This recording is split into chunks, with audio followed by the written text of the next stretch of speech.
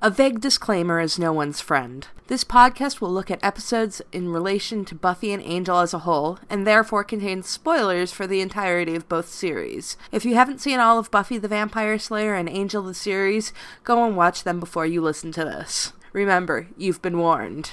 The hardest thing in this world is to live in it. That's why there's us, champions. We live as though the world were as it should be, to show it what it can be. The Earth is definitely doomed. It's Tuesday, so it must be time to return to the Hellmouth. We're going through the Buffyverse episode by episode and a look back at Joss Whedon's iconic show. I'm Emcee, and I'm here with... This is Andie. And this is David. Today's episode is episode 6. It's The Pack. It originally aired April 7th, 1997. It was directed by Bruce Seth Green and written by Matt Keane and Joe Reichenmeyer. Do we ever see them again? I actually am not sure. I don't think so. They are definitely not ringing bells for me. So it looks like they also did Inca Mummy Girl. Oh, okay. Yes, they did The Pack and Inca Mummy Girl, so apparently they like Xander a lot. Apparently. Yes, Xander is cursed stories. That's... I think those are the only stories that actually exist. Xander is cursed? Yeah. Is there an episode where Xander isn't something horrible happening to him? There are definitely... Yeah, terrible stuff does happen to him. He does get... I mean, probably the closest to one where terrible stuff doesn't happen to him is Zeppo. Mm-hmm, yeah. But still... Well, terrible stuff happens, but it comes out okay. Yeah. Okay. Yeah, Xander's pretty lucky. The terrible stuff kind of generally comes out okay. Unless it's of his own making. Right. And then I don't care if it doesn't turn out okay. You deserve it. I don't like Xander, which is sad because I used to really love Xander and it's just coloring my entire perception of all of it. So yeah, it's definitely interesting going back to watch now and to see Xander now as when I am 33 years old and so over his bullshit. Well, yeah, and just the sort of conversation that's sprung up around agency and the nice guy syndrome and all those things that we really weren't talking about in the 90s in sort of a detailed way. Sort of really... I mean, I would probably still think he was gross even without all that information that I now know about, because I'm at my very advanced age of 42. I would have probably been like, dude, really, kid? Come on. We've talked about Xander and his nice guy syndrome, but I think, especially in this episode, we also have to get into what's going on with Willow and Xander, because, my God, she needs to shit or get off the pot. Yeah, absolutely. Yeah, I mean, that's actually, I have that in my notes. Like, there's always been this sort of, Xander has this thing, Willow has this thing for Xander. But this is, I think, the first episode where they really do something with it more than just having it just be there. Yeah. So this is clearly the first, the beginning of, yes, you really need to deal with this. I mean, part of that I can excuse because, yeah, they're 15, they're 16 years old. I think I have a note about some of this stuff Xander really should take responsibility for, but when you don't have the emotional maturity to do that, it can be difficult. And probably the same holds true of Willow, especially since she's had absolutely no real experience with dating, or at this point, boys, because she's interested in boys at this point. She doesn't have any of that experience. So and a lot of the social experience that, say, Buffy has or Cordelia has to be able to, like, manage those feelings in an appropriate way. If you're taking into account how Willow identifies later.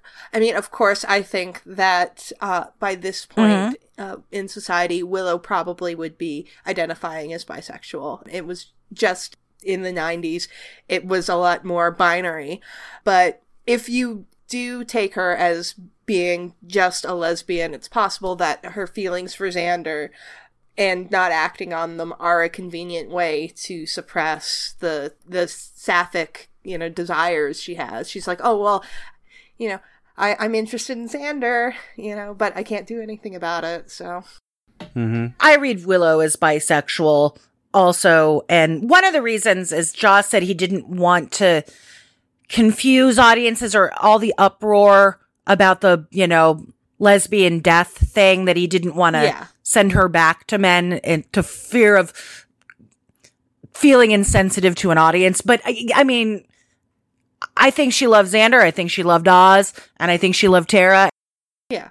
I mean, we will definitely be getting into that a lot more as the seasons progress, but certainly coming up watching this stuff as a teenager actually Allie Hannigan really helped me realize my bisexuality and not being able to have that, said actually on the show really kind of, it ticked me off a little bit. Oh, yeah. Oh, it ticked me off too, and I completely get it from the perspective of someone trying to explore those feelings and wanting to see themselves on screen in the world. So, yeah, I feel this episode starts off in the Sunnydale Zoo, which is apparently also Jurassic Park if you look at all of their signs. It what? All of their signs are done in the Jurassic Park font. Oh, I didn't notice that. Huh. Which, if you think about that, Jurassic Park came out in, 93, 94? Something like that? I don't know. I'm not a Jurassic Park person, so I neither. have no... If this is supposed to be 96 or 97, then they've just redone all of their signs just to look like Jurassic Park came out in 93, so it's been out for 3 years or so, and they redid their signs to be cool. Though I shouldn't really judge because I'm from a city where they named their basketball team after the fucking Raptors, so. We have a baseball team that's named after the Isotopes. We're the Albuquerque Isotopes, and we actually renamed the team after the team in Springfield on The Simpsons. So, there you go. So, Makes sense to me, but yeah. Yeah, it makes sense to me too. I mean, we're also the place where the atomic bomb was tested and invented. So there's that. But, we're named after the team in The Simpsons. So the first thing that really comes out in this episode is that all of the bullies in Sunnydale are complete cardboard cutouts. Yes. Yeah. And somehow we've never seen this clique of people before. Well, we're only 5 episodes in. Yeah. But we also never see them again. Right. No. But yeah, I mean, I was bullied in school, and still, their bullying of Buffy was just they just randomly walk up to people and shit talk them? This is... And not very well. No. No. They're really just not trying, quite frankly.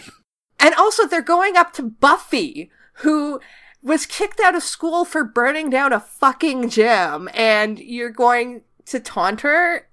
What is your damage?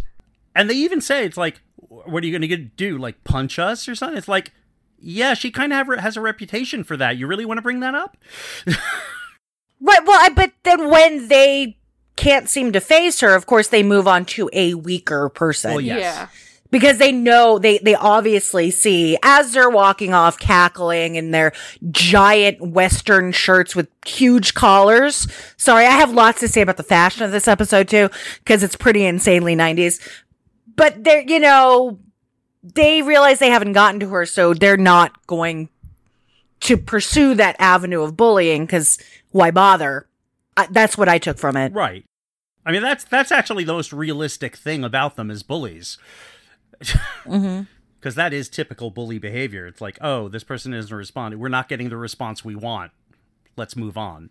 I was also kind of wondering about their dynamic, because it's, are they two couples? Are they, platonic friends? It's really weird to see, this group of bullies that are, mixed gender. Usually you have a group of mean girls, or you have a bunch of jerk jocks. It's right. just, so I was trying to figure out, because, I mean, the only time you kind of see them coupling up are when they're possessed, which, Yeah, they really give us nothing to work with these. I mean, they really aren't characters. They're plot devices. They basically act exactly the same when they're possessed as they do in the beginning. Yes, except they sniff things more and do crazy eyes. And cannibalism. So. Right, yes. And there's cannibalism, yeah. We assume they don't do that. Yeah, we assume. I mean, they're maybe like the hipster mean kids. Like if it were now, they would be those hipstery, instead of your normal jock bullies or your mean girl bullies. Yeah, I don't quite get them. Yeah, they're basically what bullies would be like if they were preppies to begin with. Yeah. Which really is kind of pathetic. They're not good bullies. They really aren't. Yeah. Well, I mean, that's probably why when they get possessed by a hyena, Xander becomes the alpha. I know. I was wondering about that. I was like, how does Xander become like the leader of the pack? Oh, he's the only one who has a personality. Well, in this beginning, we have Xander goes off to face all of them by himself. Yes. I mean, yes, he's trying to prove something to Buffy and Willow that, he's, a strong man, but he's willing to help Lance out by himself. Meanwhile, those guys can only function as their little group. And I mean, you even see that with the pack dynamics. They only work as a pack, while Xander does go off on his own. So, yeah, Xander, I mean, even though it doesn't work with hyenas, because hyenas are matriarchal, so there should be a woman in charge. True that. But, yeah, Xander takes control because Xander is the only one in his, regular persona that is able to actually take charge. And also, I'm not saying that he fucked Ian Bailey, but I think he might have. Which one was that? He was kind of the main... Oh, the dark-haired guy. The dark-haired one, yeah. So, odd little story here. Not odd. So, I looked up a couple hyena facts. I think we all did. Yes. But the funny thing is, when I looked at... I Googled hyena pack dynamics, and I'm looking through, and it was only about 6 things down where I started getting fan fiction for Xander and the pack. Yeah, on the very first page of Google, where because I wanted a little bit more about pack dynamics to see how it would correlate with this episode. And yeah, about halfway down the page, you start getting Xander fan fiction. So apparently there isn't a lot of information on Google about pack dynamics. I don't know. So, Or maybe the algorithm is just taking the word pack. Or the fact that I Google Buffy all the time, maybe. Yeah, that'll do it. I Google Buffy things quite often, so. Anyway, there is polyamorous fan fiction about the pack. Oh, well, if anybody wants to search. Yeah, no, it doesn't surprise me either. Yeah, my main problem with the whole hyena facts thing is me being stupidly detail-oriented. There are basically 3 kinds of hyenas: spotted, striped, and brown. Mm-hmm. And from the little we see of the hyena that they get possessed by, it looks like a brown hyena. So a lot of the behavior they exhibit isn't the behavior of brown hyenas. It's they seem to be basing the entire concept of hyenas on spotted hyenas. Yeah. Like, for instance, spotted hyenas are the only ones that typically actually kill their prey. Striped and brown hyenas are more scavengers. The spotted ones are also the ones known as the laughing hyenas. The other ones apparently do laugh. The striped ones, at least. I'm not sure about brown. But the spotted hyenas have a wide range of sounds that they make, whereas the striped basically laugh and grunt. And I'm not sure about the browns, but yeah, and in fact, when attacked, the spotted hyenas are the ones who will actually initiate an offense, whereas the striped and brown hyenas will feign death. So they did not do their hyena research. The video that Willow is watching is of African wild dogs, not even hyenas. Right. Oh, and also, she's getting that kind of streaming quality in 1997 on the internet. Maybe she checked out a video, a DVD-ROM about hyenas? Maybe? An educational something. That was my headcanon. Back then, you could get like a Encarta DVD, yeah, I guess. or CD. I had one of those. I hadn't thought of that, but yeah, but if it was streaming, that's just like, no. No. But my note was, but that hyena puppet though, huh? Oh yeah. Cause that, oh boy. Yeah, I said those hyenas look faker than the ones in The Lion King. The Broadway production with the giant mask were better looking hyenas than that puppet.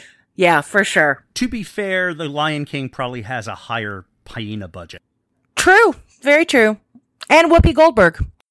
At the very least, like, they didn't have to show the hyenas for very long in this. We only saw them for, 5 seconds. Yeah. So I don't think you're going to pour a lot of money into it. Yeah. So yeah, hyenas. Yes. But yeah, so was there any thought on anyone's part that the zookeeper isn't a bad guy from, the second you see him? No, he comes off as pretty, sketchy to begin with. He's just okay, this guy's just creepy. There's something wrong with this guy. So it's there's no, it's not a reveal at the end. No, he comes off as pretty sketchy, but oh, how sad is it when Giles gets his little feelings disappointed because he thought he'd met someone that liked research and books as much as he was so excited. He was making a male friend that loved books, and it just all got turned on its head, and poor Giles missed out on that. I do feel bad for Giles. He got knocked out again. Yeah, he's not good in a fight at this point. Yeah, I almost thought to ask you guys, should we start keeping a Giles suffers head trauma count? Okay, yeah, this is the second one because he gets knocked out in The Witch. Okay, so this is 2. Yes. 2 blows to the head. I will write that down and then we'll keep track. Because one day he's going to wake up in a coma.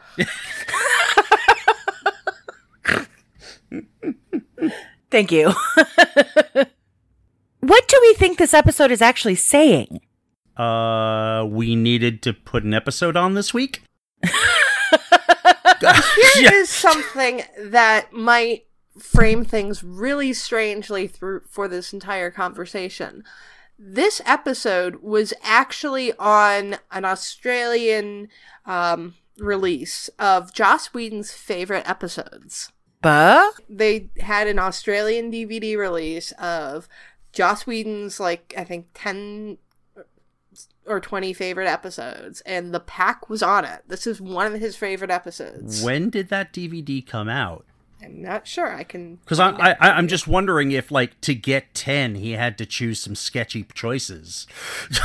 Right. Was this, middle of season 3 where... Actually, no, I could think of 10 way better episodes by then to put on a DVD. Yeah, that's really odd. I have no idea what to think about it because for me, this is...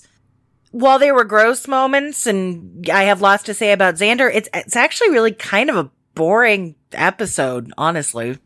Yeah, it really doesn't jump out at you as something where you're like, oh yeah, this is an episode. Well, yeah, I mean, or anything more than, oh, it's an episode. Yeah, I have more to say about the fashion of this episode, honestly, which was either cracking me up or making me covet and want a TARDIS so I could go back and go clubbing in some of these outfits. And I really had to say about, I mean, I definitely have things to say, but, you know, it took me back visually into fashion more than the nostalgia factor. The thing I like about this episode is the cool outfits. For me, I mean, I thought it was an okay episode, but that was it. I mean, actually, in this one, I've tolerated Xander a lot more than I have in past episodes, just because he wasn't Xander for most of it. Right? Yeah, I gave him a bit more of a pass than usual because it's like, oh, you're possessed. Yeah. So you know. Okay, see, I kind of don't give him a pass. I give him slightly a pass. The possession aspect brings out things from Xander that were already there. That is true, and that's the one thing I won't give him a pass on. That is true. I think it just, but he expresses these things in ways that I think regular Xander never would. Oh no, I don't think he would ever do that, but he's already feeling very entitled to Buffy's affection and her attention. He is really pissy about her not wanting to date him, even though at this point he hasn't even tried to ask her out outright. Yeah. And it's just that grossness is being magnified. Right. Some of the stuff with Willow, it goes to show what he says to Willow, that he knows, he is totally aware of Willow's feelings for him. And he subtly, even when he's not possessed, sort of emotionally manipulates her for things like tutoring, fine, whatever, but also for emotional validation and sympathy and to make him feel better about himself. And I think that was already there. The possession brought it out. So I don't give him as much of a pass. I don't think he would have ever basically tried to sexually assault Buffy if he wasn't possessed. So that I will actually stand back and say, yeah, it might be inside him, but he would never. Of all the things I would say about Xander, I don't think Xander's ever gonna actually physically harm a woman. No. I think when I say I give him a pass, I think on further reflection, I think what I'm saying is I give him a pass on the stuff that's worse than usual. Okay. Yeah. Yes. Okay. It's like at this point we're 6 episodes in, and it's like, oh yeah, Xander does have some serious issues. But yeah, there's stuff he does here where it's like, oh yeah, no, he would not normally do that. No, I absolutely concede that point. He would not. Yeah. Well, first of all, he knew if he tried anything, Buffy could just punch him and then he'd wake up in a coma. Right. I really do have to give Nikki Brendan credit for his acting in this episode. Oh, yes. He was fantastic. Because there's a definite difference between possessed Xander and regular Xander. But it's not so over the top that it's like, yes, that guy is possessed. Yes. It is. It comes on subtly, and I'm gonna say he's kind of sexy. Possessed Xander's a little sexy. Where you're going with that? Yeah. There were some smoldering looks. That's why I'm saying. I think smoldering. That he fucked Ian Bailey's character. Because they were smoldering at each other a couple of times. Yeah. They were smoldering.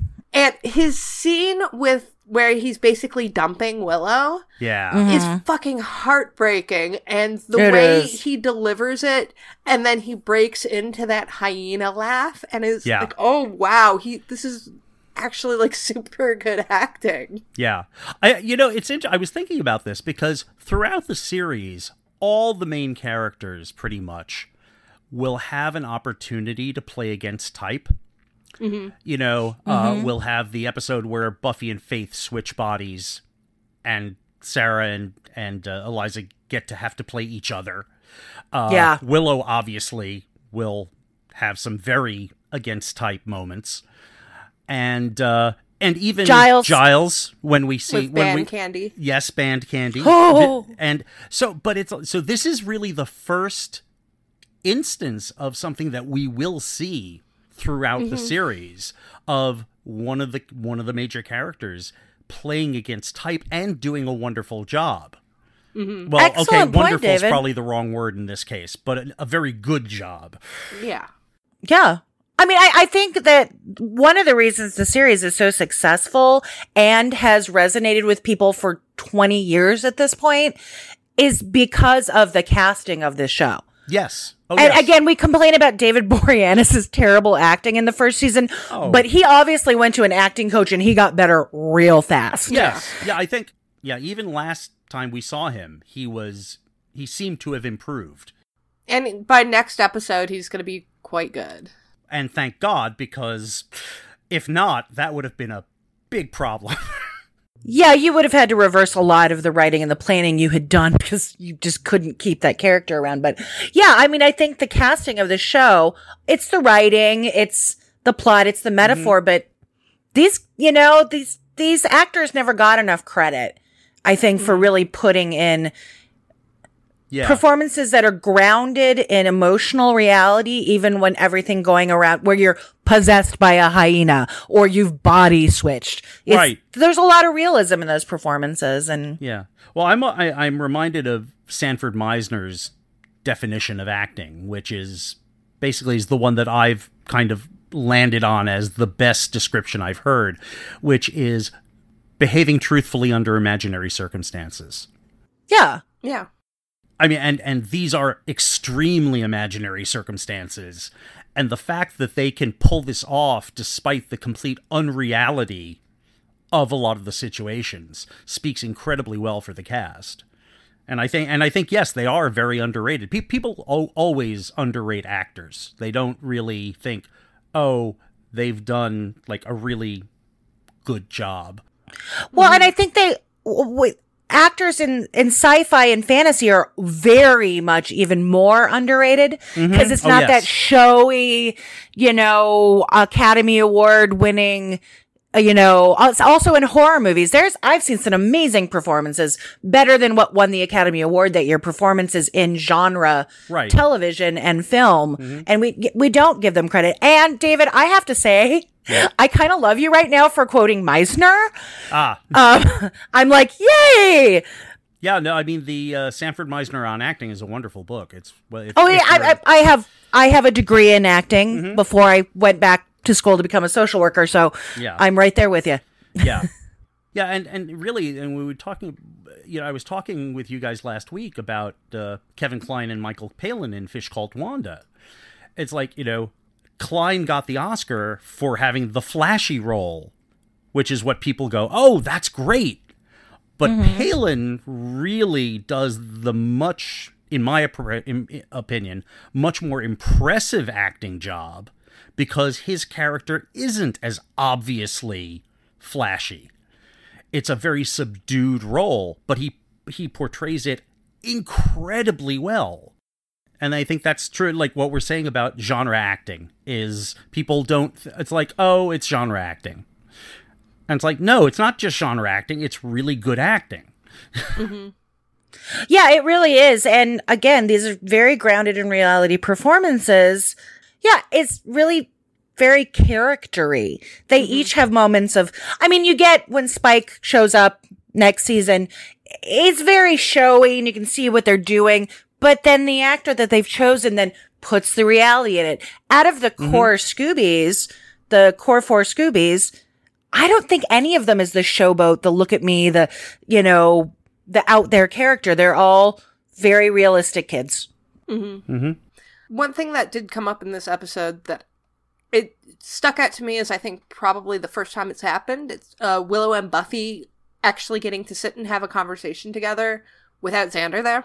I have notes about that, but yes. And the entire conversation is about boys. Yep. I was going to say, does this pass the Bechdel test? Is this something we should be also taking notes on every episode? Like, well, this one did, but that one, because overall, Buffy passes the Bechdel test. If people aren't familiar with the Bechdel test, it's basically like there's more than 2 named female characters who have dialogue about something other than men. That's the basic Bechdel test for film and television. And it is the lowest bar. It is the absolute lowest bar that anything could even hope to pass. I think the only thing lower is the sexy lamp test. And that's, can this character be replaced by a sexy lamp? And would anybody notice? I was not familiar with that test. Yeah, and then I start picturing the leg lamp. Of course, I think we all do. The leg lamp from Christmas Story is the sexy lamp. Because it's a sexy lamp. But yeah, this episode doesn't pass the Bechdel test at all because all conversation between the girls is about boys. Yeah. But I think this is the first time that we've actually seen them sitting down and talking without Xander being there, when it's just kind of the two of them. I can't recall it. Yeah, I don't remember another instance. I think the very first, they didn't really sit down, but the very first conversation in the pilot where she's like, hey, you seem like a person that knows what's going on here. Right, maybe, and she's like, aren't you friends with Cordelia? She's like, I can't be both. And she's like, no, not really. That is, I think, a private conversation. But other than that, no, we haven't started to really build that role for them that becomes incredibly essential to both of them. Willow is still meh. Not much of a character yet. We still haven't really gotten to delve deep into Willow outside of the fact that she's shy and nerdy and has a thing for Xander. Yeah. They haven't developed her yet. Yeah, this is very odd, though, because, like, I remember just loving Willow from the get-go. Oh, just thinking she was marvelous. But on this rewatch, I'm like, I have no opinion of you at this point. Because I'm trying to come in. Obviously, I have information about Buffy. But I am trying to at least look at the character development with fresh eyes and not be too colored by what happens later. And yeah, I have no real feelings about Willow at this point, except for Allie Hannigan's adorable. Yeah. Actually, this episode is one of the first ones where I've gotten, like, an actual opinion on her, and that is, she's so fucking twee in this episode. It's really kind of annoying.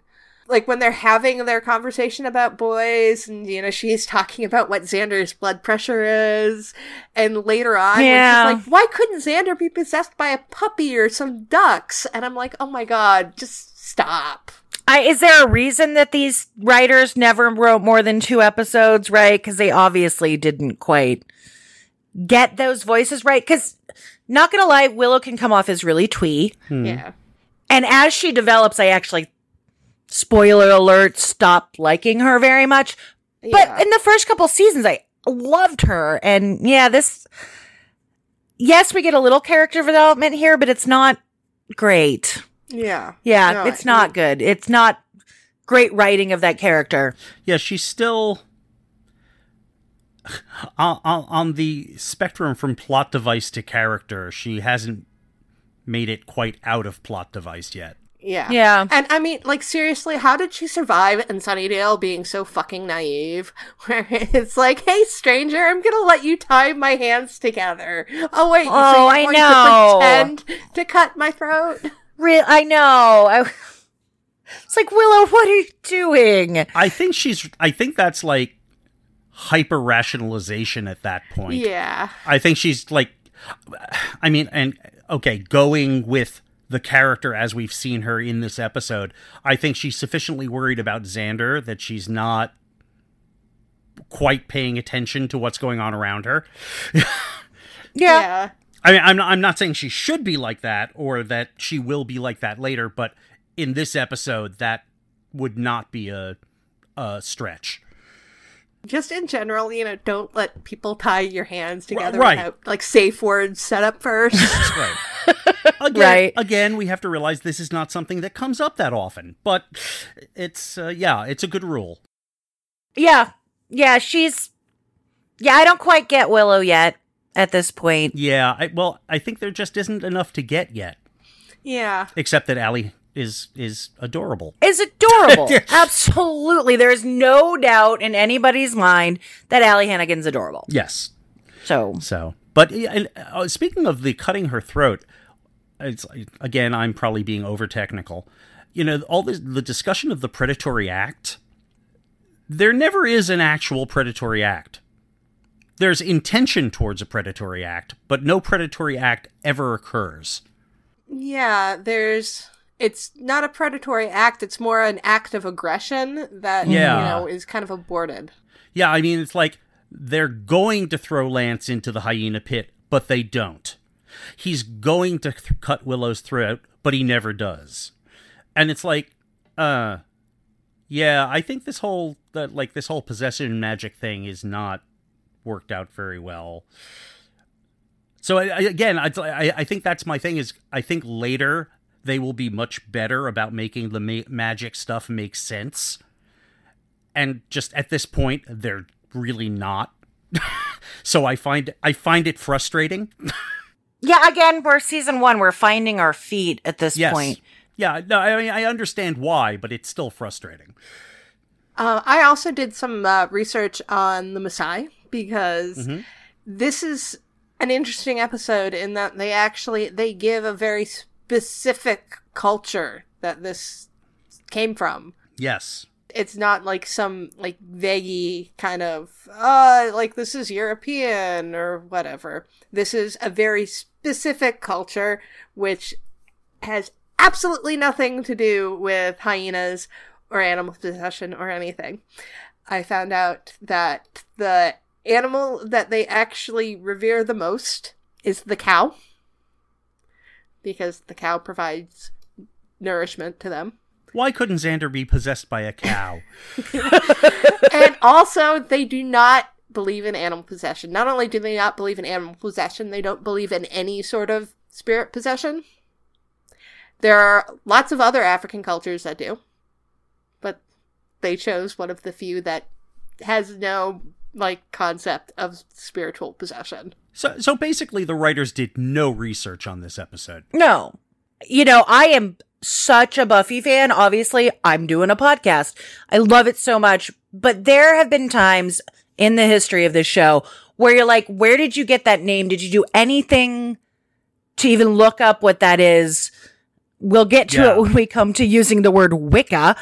Yeah. But yeah, where they use the names of actual cultural things instead of just making one up. I mean, you're a fantasy show. You don't need to name the Maasai. Right. Or you don't need to be as specific and then have it be completely wrong. Yeah. It's the school of writing where it's like, oh, it's a recognizable name that no one really knows anything about, so we'll just use it. And it's like, no, don't do that. And it becomes super freaking problematic when you're assigning, to a culture. It's like, yeah, they have this group of people that, turn into animals and will, practice cannibalism and stuff like that. And here's a picture from Dante's Inferno to show what they do. Oh, yeah, the picture killed me. It was like, what? Yeah. What does that have to do with anything? Yeah, the picture is by Gustave Doré, and it's an illustration from Dante's Inferno. Lovely. Hyenas figure into Dante's Inferno very importantly, I'm sure. For sure. They're in, what circle of hell is that? I don't know, the fluffy circle of hell? That you didn't know, that was, the hidden Dante's writing. It's, the sequel. Right. The lost sequel, which is the fluffy circles of hell. And there is some suggestion online that the hyena stuff that's in the episode is actually based off of an Ethiopian legend called the Krokata, which is a wolf-like creature which shares the scientific name of the spotted hyena and is said to imitate human voices and call out to people. Okay. Mm-hmm. I mean, I think they probably did some research, but then it's like, let's make this realistic. Right, but they didn't do much, because if this was an actual hyena pack, Xander would be getting kicked to the ground, and not be the alpha, and those two girls would be, all up in everything, and yeah.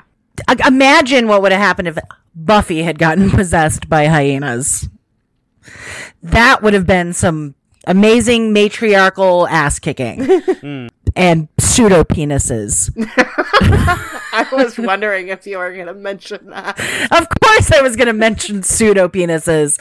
I was like, how can you not get into an episode about hyenas without mentioning that female hyenas have pseudo penises that actually become erect when they are greeting other hyenas? There's a fanfic that needs to be written. Yeah, no, and they actually give birth through their pseudo penises. So 60% of all hyena babies will smother before they actually even get out. So they're my fun Andie facts about hyena penises. I had noticed a thing in my research about male and female hyena genitalia being visually similar. I did not go into that detail, though. I read one article. That's all it was. It's just about... Well, clearly I was reading the wrong article. Right, well, and I actually, instead of just Google hyena facts, I Googled the specific words like hyena pack dynamics. So, because I wanted to sort of know about the pack dynamic. And some of it is actually kind of what happens in the episode with hierarchy and aggressive behavior and the taking down of, prey and things like that. But most of it is kind of wrong. So we get our first death of a real recurring character in this episode. So yes, we do. We should have a little bit of a, memorial service for Principal Bob Flutie. Indeed. Flutie was... he had a good heart. Fluty's fun. He really is. He's kind of this really fun and effectual, kind of stereotype of the caring teacher that wants to hear about your feelings, but not really. Right. Mm-hmm. He does care, but he does. And in fact, in this episode, he actually, it becomes clear that he realizes that he's not necessarily giving them what they need. Yeah, I really do like his line where he's like, of course, when I was your age, I had old guys telling me how much better things were when they were my age. Exactly. That's a great line. Yeah. I'm sorry you're going to get eaten in about 2 minutes. Yeah, and he's clearly sincere about that. It's not just a platitude. Yeah. He's like, I'm trying, but I know that, I'm just this old guy. Yeah, no, absolutely. And, I think my friends that are school counselors would probably tell me very similar things. So that they try, but they yeah, they're a lot less ineffectual than Flutie. My friends that are school social workers are very good at their jobs. Mm-hmm. But yeah, so this is one of those the second instance of anybody can die. Because the first one was obviously Jesse, but he wasn't recurring. And I think it is setting up that expectation that really not everybody is going to be safe and things could happen. Mm-hmm. And then can we have a eulogy for Herbert? Yes. Oh, Herbert. Oh, absolutely. Oh, Herbert. I feel terrible for Herbert. I do too. I liked Herbert so much. Sarah Michelle Gellar was so cute when she was holding that pig. I know. Yes. She's precious. Because I can handle so much gore and violence in my media, no problem at all. But you threaten the life of an animal or hurt an animal, and I'm like, no.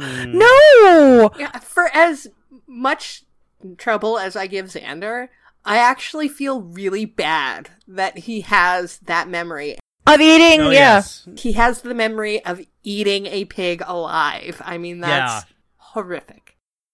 So I think we need to talk about the hyena in the room. And that is the attempted rape scene. Just the first time that it's come up on Buffy, and sadly, it is not the last. Oh, absolutely not. So we've already mentioned earlier in this podcast that, for some of Xander's more extreme actions, we don't think that he's entirely culpable, but I mean, there's certainly an element of Xander in there, because the motivations exist even if the will to act wouldn't have under other circumstances. Yeah, I said earlier and I did sort of defend and say, I don't think Xander himself would ever really want to hurt or do these things, nor do I think he actually fantasizes about assaulting people. Well, okay, not women. He maybe punch someone in the face, but yeah, some of the bad stuff that's in there and the entitlement and the nice guyness, it's exacerbated by his possession. Yeah, it ties to the last couple of episodes I've mentioned. Xander's toxic masculinity and wanting to conquer Buffy more than actually having an attraction towards her, in that there's this strong woman that he feels that, oh, well, I gotta be the man and, take over here. And that's kind of just, the hyena just brings out this extreme version of it. And unfortunately, in this very violent and problematic way. Yeah, I mean, I think, what we know of Xander now and later on, looking forward, is that he's incredibly attracted to strong women.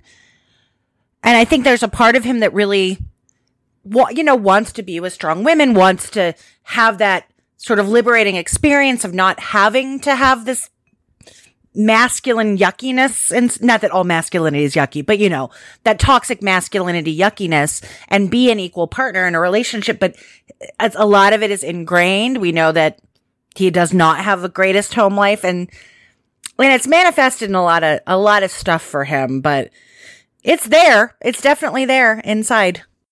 Yeah, unfortunately, this is not the last time it's going to come up, but I do have a note on it where it's like, hey, it's the first one. Yeah. Yay. Yay. The first time that, It's also, I've got a better first. It's the first time they used the book cage to lock somebody up. Yes, which will happen many, many times. Which will happen many, many times, so... Which is interesting, because they rip it apart here. That is true. I'm just trying to figure out how they explain it to the school. The school's pretty busy with the cannibalized principal. Good True, point. true, yeah. Good point. But budget line items like new cage for library is probably not their priority. I was wondering if some of that stuff might get charged to the Watchers Council. Yeah, that's a distinct possibility. And also, they could have said that the wild dogs ran through the library before they went and ate Principal Flutie. I don't know. Now I'm just making stuff up. Yeah. One thought occurred to me just now about the sexual assault scene. I'd be interested to compare how sexual assault is handled on Buffy to how it's handled on Veronica Mars, which is a much later show. And took many cues from Buffy. Yes. It really did. Oh, it did. And there are some like major sexual assault plot lines there.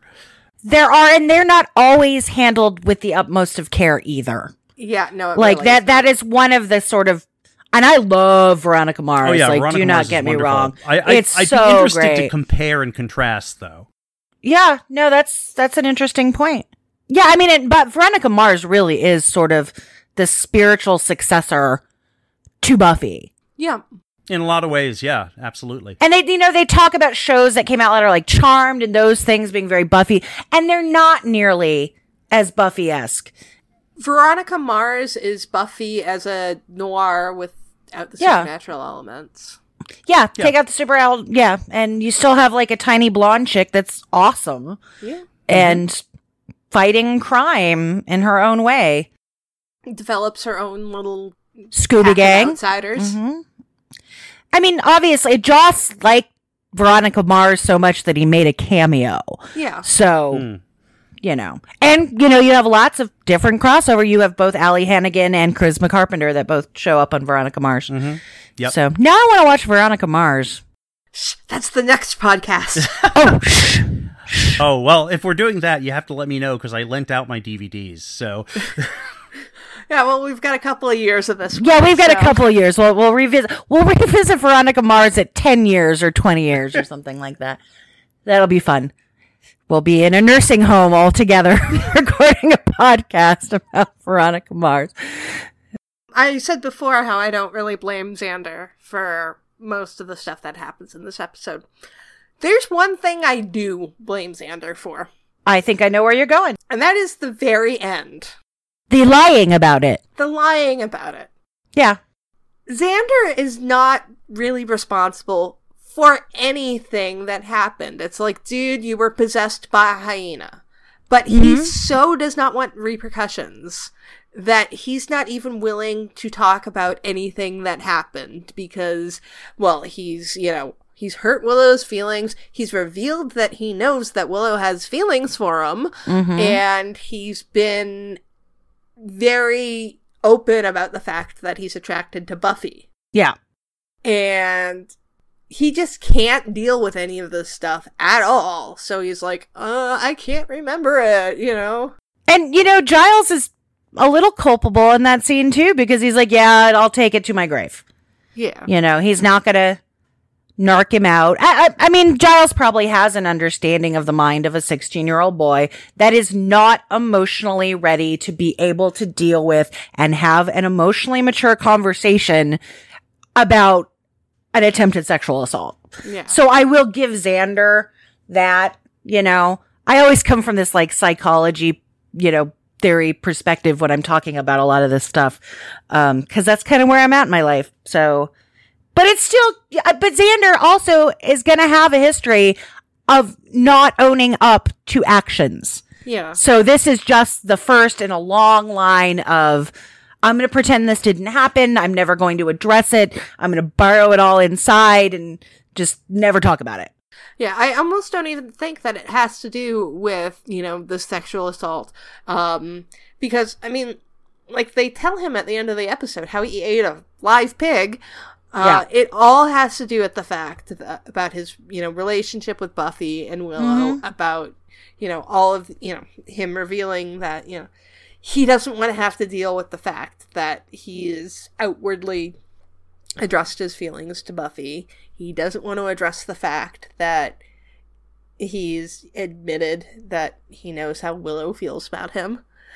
And I'm trying to actually think, when does it become common knowledge that Xander knows how Willow feels about him? Let me see. Is it not till he starts dating Cordelia? Well, I know that there is a reference to it in Bewitched, Bothered, and Bewildered. Right, but she's already dating Oz, but and he's already dating Oz, and he's already seeing Cordelia. Yeah. I mean, that's the only time that I can think of it being, like, just super, like, stated. Which is, that's a season from now, so. Yeah, absolutely. Xander also, I think, doesn't want to have to deal with people thinking he's a bad guy. Because who really, honestly, wants people to see them as... So if he can lie and say he doesn't remember any of it, he also doesn't have to deal with them telling him and then telling him he did bad things and feeling bad about them telling him he did bad things and dealing with the consequences of someone not liking you. But then on the same term, the girls don't get to process any of it that has happened with the person that it happened with. They can process with each other, but they're never going to be able to process that information with Xander, I'm taking too many psychology courses, apparently. Yeah. I mean, my only comment is, it's like, if Xander did own up to it, I have no idea how he would have any facility for actually dealing with it. Yeah, no, he doesn't. Trying to look at it from Xander's perspective, it's like he's a 16-year-old boy. It's like, this is just something he's doesn't have the tools for at all.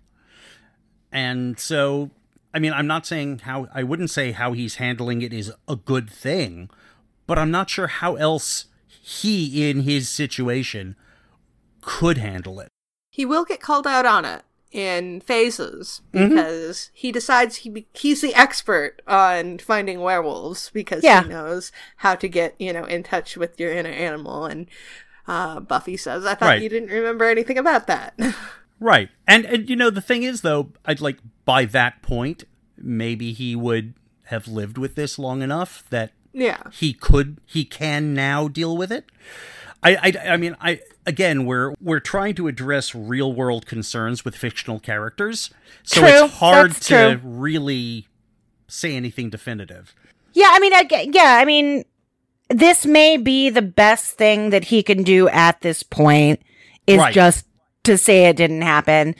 And it's kind of gross, it's kind of icky, but I don't know. I'm actually kind of going to defend him here and say, well, do we really want to watch 3 episodes of the emotional fallout of Xander's actions in the pack? We don't. We need to move on from it. Yeah, we need to move on for it and get to other stories. Yeah, because this one wasn't very good. Because this one wasn't very good, and why do we need to readdress that? Yeah. Yeah, and also, I mean, there's nothing that indicates that he's not living with this and processing it himself. Yeah. So it's or with it's Giles. Or with Giles, you never know. So it's I think he is doing what he can at this time in his life. Maybe. Again, who knows? I bet that he will never be able to watch Babe again without feeling really bad. Oh yeah. Oh, Herbert. Oh, I liked Herbert. I love Herbert. He gets a very nice little memorial in the Sunnydale High yearbook. Yeah, I know. I remember. I really need to go dig that thing out because I want to look at it. Just because I do it every week. There were 3 songs played in this episode. We had All You Want by Dashboard Prophets, which was at the Bronze when Xander takes over the pack. Reluctant Man by Sprung Monkey when Kyle and his friends enter the Bronze. and Job's eyes by far, and that's for the slow-mo power walk. Yeah, it wasn't the best slow-mo power walk montage ever. It's like, you know, kind of a lame one. But but we've seen Sprung Monkey and before, right? On the soundtrack? Yeah, I think we have. Yeah, Yes. I think we have too. And there is also a discussion about a band that does not appear to exist when the pack comes to the two guys who are having hot dogs at the bench. And they discuss wretched refuse, who do not seem to exist, although it's a reference to the Emma Lazarus poem on the Statue of Liberty. So... And also, Xander seems to have friends, because these guys seem to, you know, get along with Xander. Yeah. At least, you know, I think people probably like Xander. I'm sure he's not the most popular in that terms of, you know, the social hierarchy that Cordelia is part of. But at the same time, obviously, he's kind of like stonery kid, you know, just your regular, everyday, average high school student. They probably think Xander's hilarious. Xander's a cute and funny guy. Of course, he's going to have some people who like him. Yeah. Yeah. And also, they kind of like, they come to him as like a guy who would have an opinion on this thing. And as the person who people used to literally call during Trivial Pursuit games to make sure the cards were right, I not that I didn't have friends, but I definitely had people who would just call. It's like, hey, this Trivial Pursuit card says this. Is that right? And I would tell them, and it's so they're like, yeah, Xander, what do you think of this guy in this band? And it's like, I definitely got that feeling. I actually, people used to do the same thing to me, David. They would call me, and this is before you could fact check everything on your smartphone. Right. And they'd be like, so who was the name of the actress in The Goonies? Not the redhead. I was like, Martha Plimpton. Her name is Martha Plimpton, and the character's name is Death. And they're like, great, we just settled a bar bet because of you. And I'd be like, yeah. Can you not call me at 1 o'clock in the morning next time? That would be great. Oh, yeah. I literally, yeah. when Trivial Pursuit came out with the Silver Screen Edition, I still have that, and it is still unplayed because everyone refused to play it with me.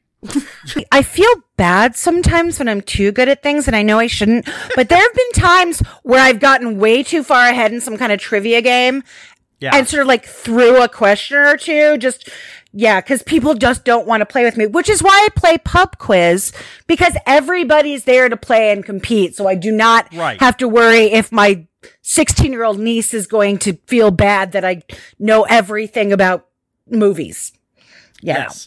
There you go. I feel your pain. I think we've reached the point where it's the final thoughts on the pack. Yeah. Very little. It was certainly an episode. I think it sparked some nice discussion between y'all. Y'all meaning all of us.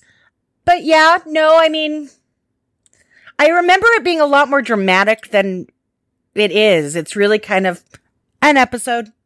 Yeah, I actually expected it to be much less pleasant, or rather, more unpleasant when I going in, and then I was like, yeah.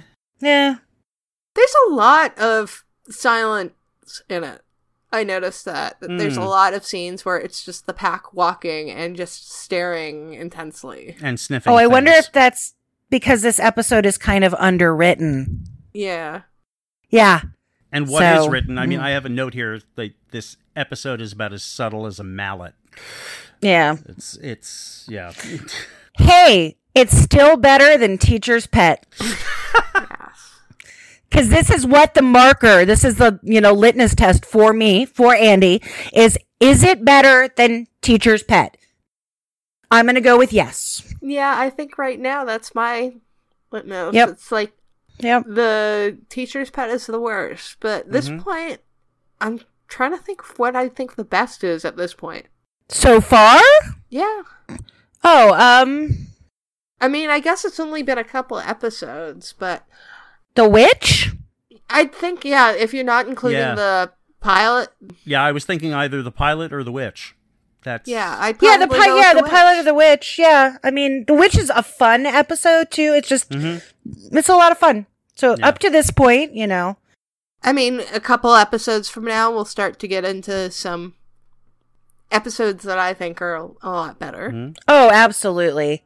Yeah. Certainly, Angel's next, so that'll be... Yeah. Oh, yeah, we're definitely getting into a good one. Yeah. And not just good, but solid and important.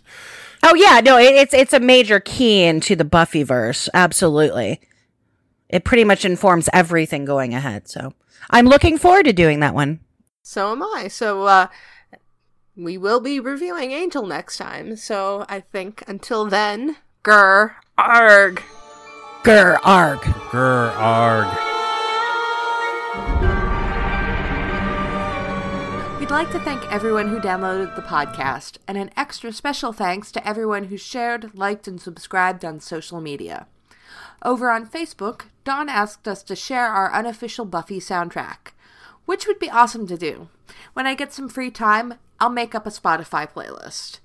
If you'd like your questions or comments read on the show, you can contact us on our website, returntothehellmouth.com, on YouTube at Return to the Hellmouth, on Tumblr and Facebook at Return to the Hellmouth, on Twitter at HellmouthReturn, or on email at returntothehellmouth@gmail.com.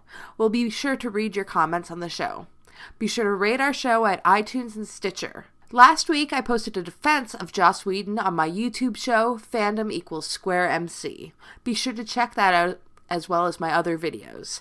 See you on Tuesday for Angel. Grr, arg.